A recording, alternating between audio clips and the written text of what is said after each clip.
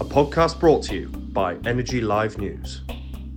In this podcast, Energy Live News editor Sumit Bose talks to Louise Kingham, the outgoing CEO of the Energy Institute, as she leaves her post after 22 years to join BP. They look back on her time in charge, how energy has changed, and why the oil and gas sector is key to net zero transition. Well, Louise, as they say, now the time has come. It's the final curtain. In all honesty, why leave after 22 years? Good question. Hi, Sumit. Nice to see you. I guess there's a number of reasons, really. There were sort of two natural choices for me. Well, first off, I should say I have been doing the job for 22 years, be it in 3 different organisations because of pulling them all together and creating something quite different as it is today.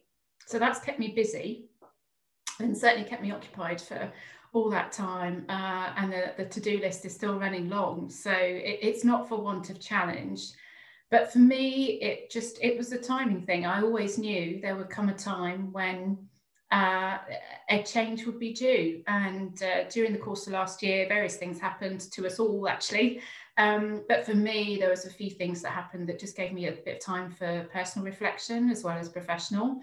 The Institute's in really good shape, and so I felt like it was a good time to try something new.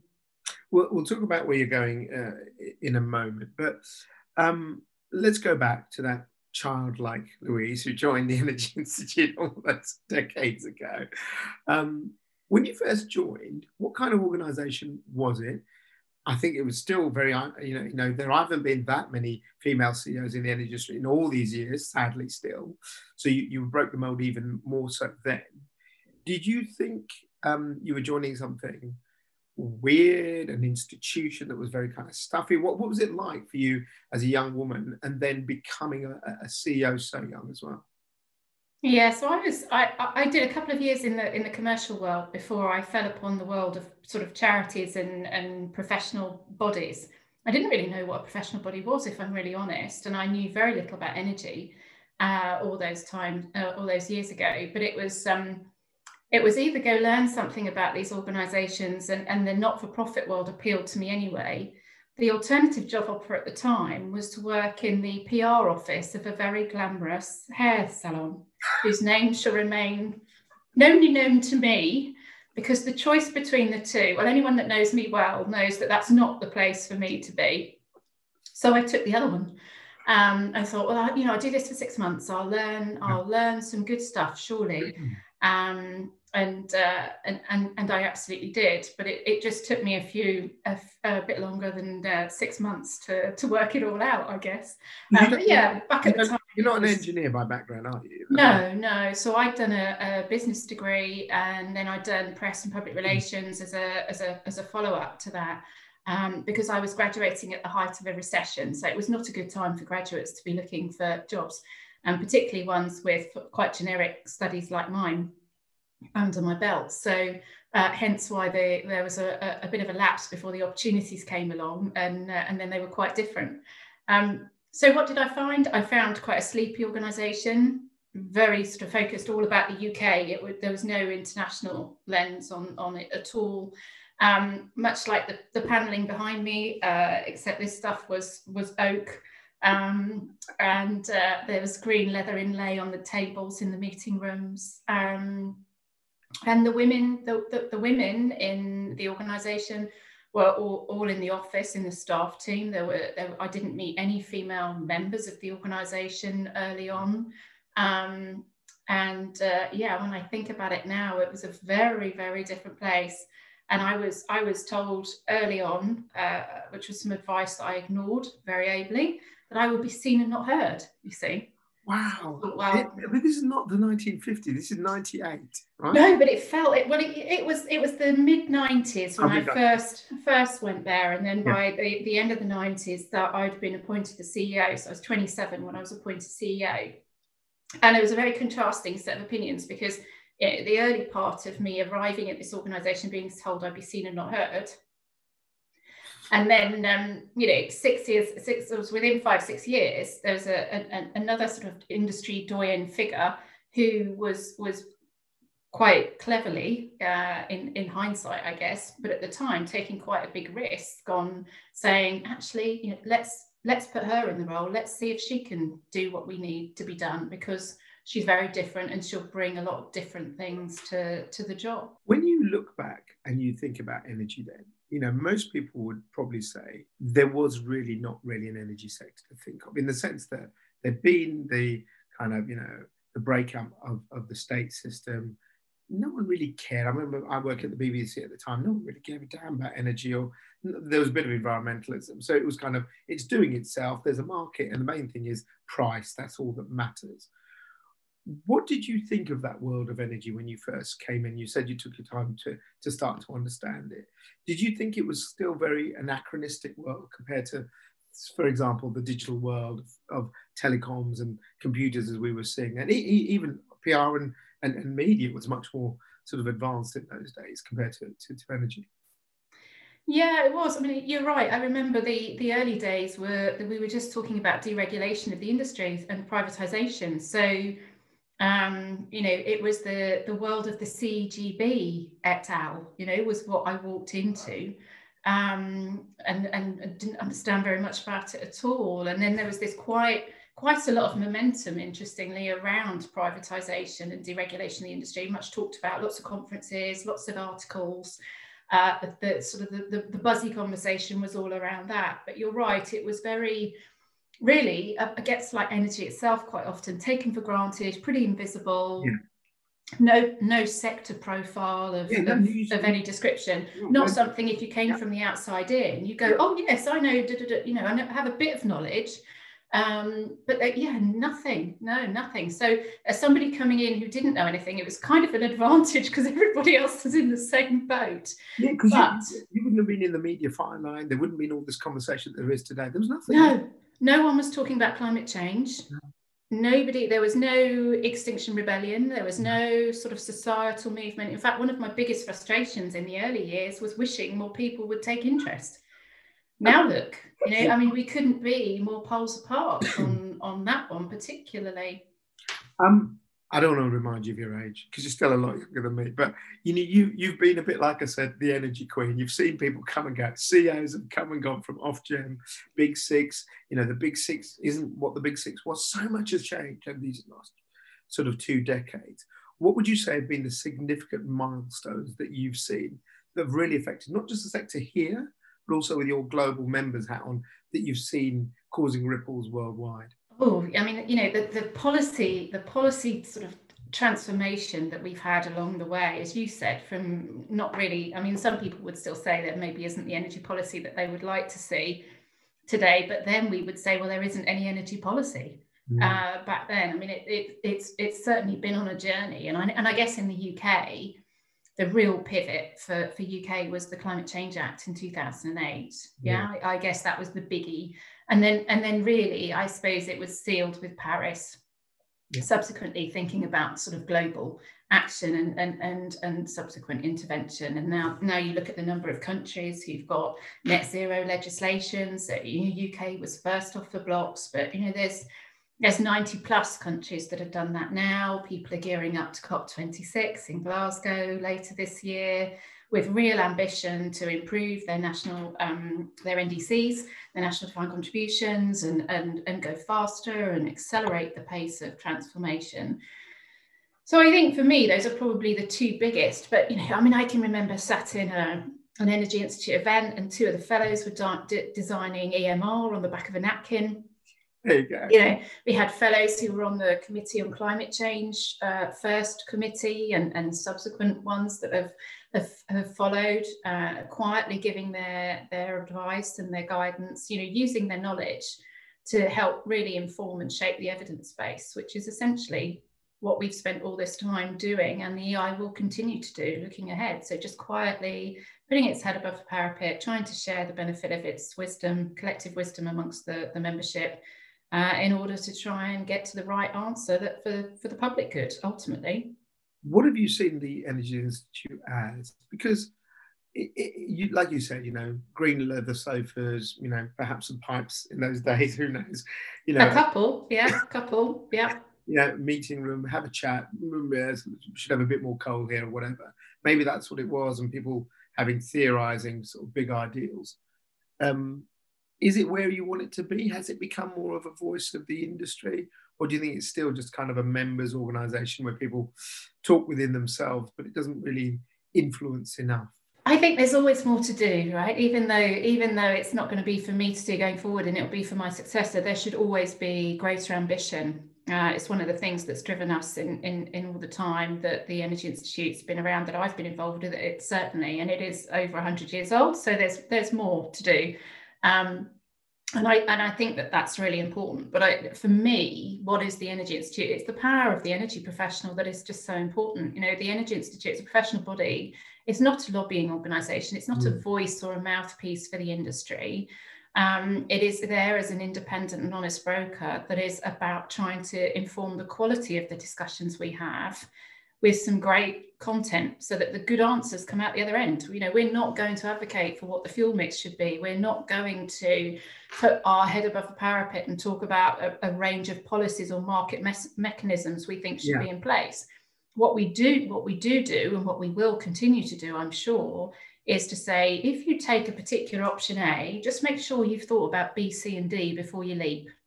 Because that's where your unintended consequences are. But that's from a position of science and from a position of informing the evidence. Now, those things aren't necessarily the sexy things that grab the headlines, but neither is that what we're there to do. So whilst, as you know, I'll do quite a lot of these sorts of things, and in the days when we met in a room and talked to each other, I would do a lot of that too. But it's from that standpoint to really amplify the voices of energy professionals. And in the time that I've been involved, we've given voice. Those voices look a lot different. So you've mentioned how they might have looked way back when, which is right. And there were a couple of pipe smokers that used to sit around the board table. I remember that. But now we've given a voice to a much more diverse community in the Energy Institute, which is, I think, a real tribute to what the organisation has done. Much younger voices. So tomorrow's leaders have got great opinions and ideas and expertise to bring to the debate, and they are hungry for change. And they want people to be, they want to hold people to account for it, quite rightly. And it's real motivation for those that are leading today to think about how do we harness that talent and keep pulling that through the sector. So those sorts of roles are really important things for the Energy Institute to keep doing and do more of. And I guess what would I do better? I just do it at scale. I just keep ramping up the scale and looking for the opportunities to be able to have more influence in those positive ways, whether that's in the UK or whether that's in the Middle East or whether that's in West Africa or Southeast Asia, wherever we are now as an international organisation. That's what I'd be trying to promote. Would you say that as you say, it was a very UK-centric organisation. It has become more international in the last 2 decades. And I think that's probably quite, a testament to we like to lock ourselves in this country quite a lot. But I think globally, the UK energy sector is still seen as a leader, isn't it, after all these years? Absolutely. And I remember, a lot of the debates we had around Brexit. Remember that when we were all debating that one? Was what's going to happen to all of the environmental regulation and all of the environmental policies and energy policy that we've tried to work on and improve?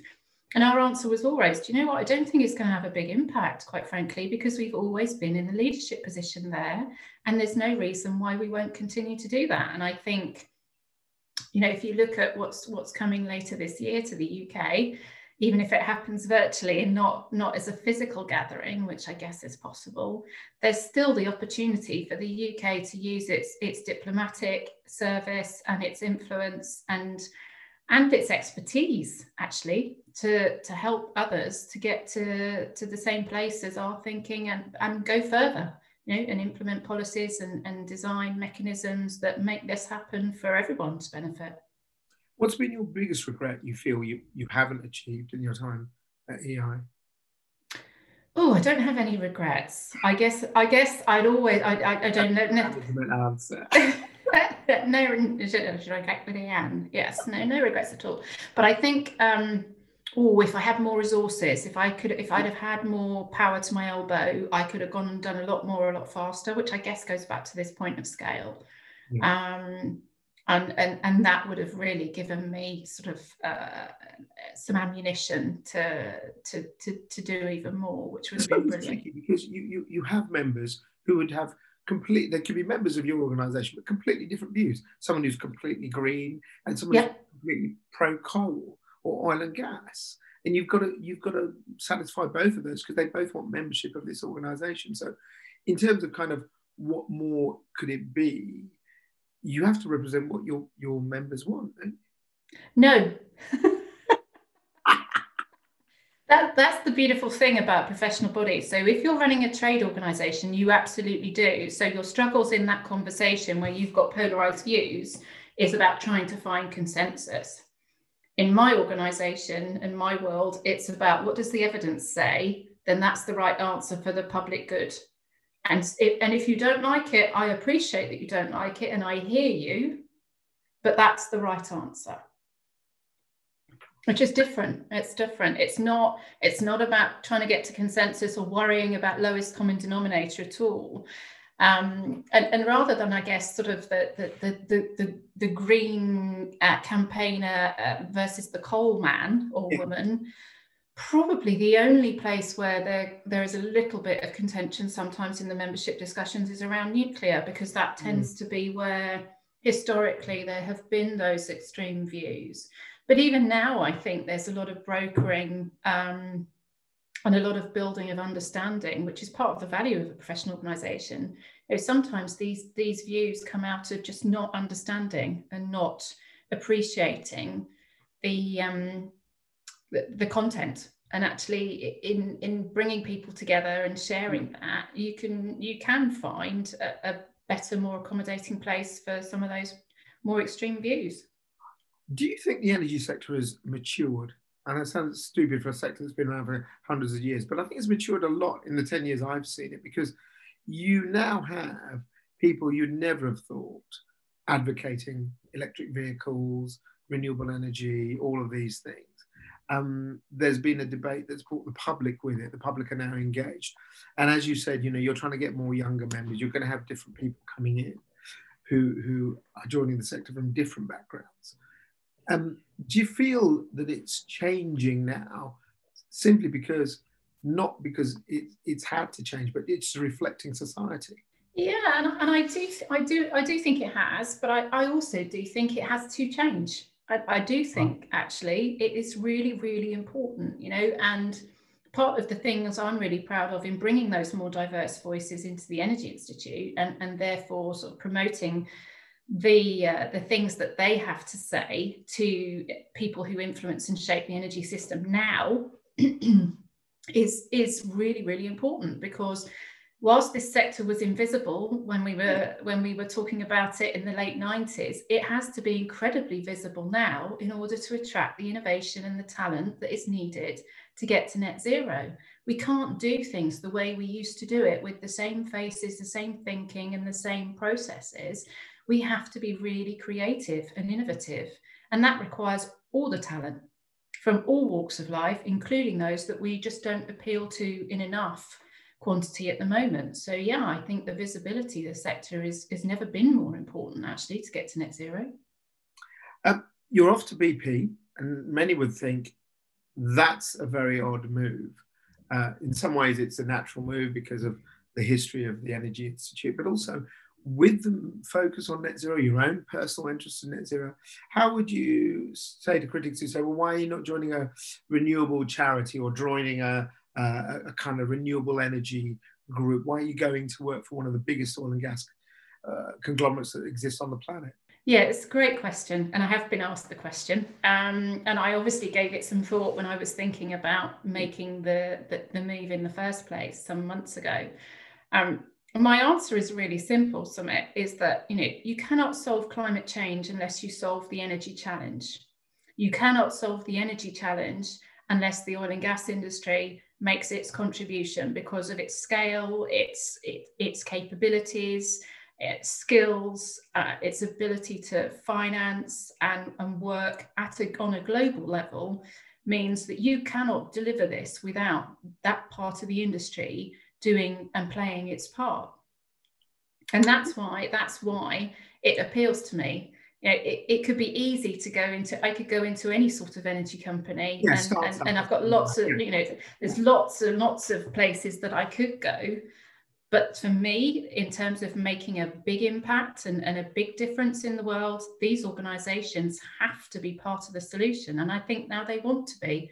And certainly from where I think we were talking in the Energy Institute 2.5 years ago about being bolder and being braver about the narrative and pushing organisations in the energy sector to go to net zero, and thinking, oh, you know, would we lose people and sort of customers to the organisation and beneficiaries for our services and support if we did that? We upset a lot of people, and it was a genuine worry. Well, now these companies say to me, in wearing my current hat, can we go any faster?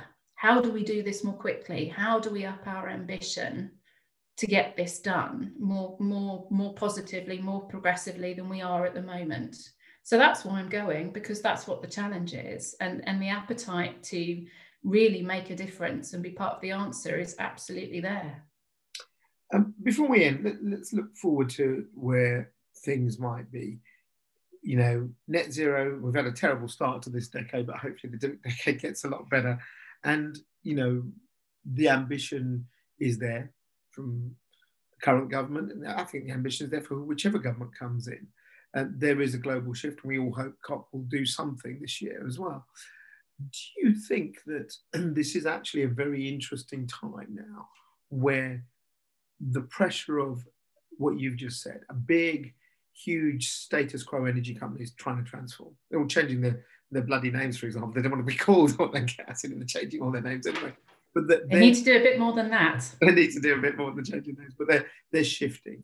You've got the public, Extinction Rebellion, environmentalism. You've got all the stuff of the youth now saying we want a voice. You've got that happening. You've got consumers wanting to do different things and buy different things. In all the time you've spent in energy, do you think this is actually now almost like a new energy period, where it is part of the conversation that people will be having, you know, that my kids will be having, and, you know, that society is at this point where actually now energy is fundamental to how the planet will be in the next 30, 50, 60, 100 years? In short, yes, I do.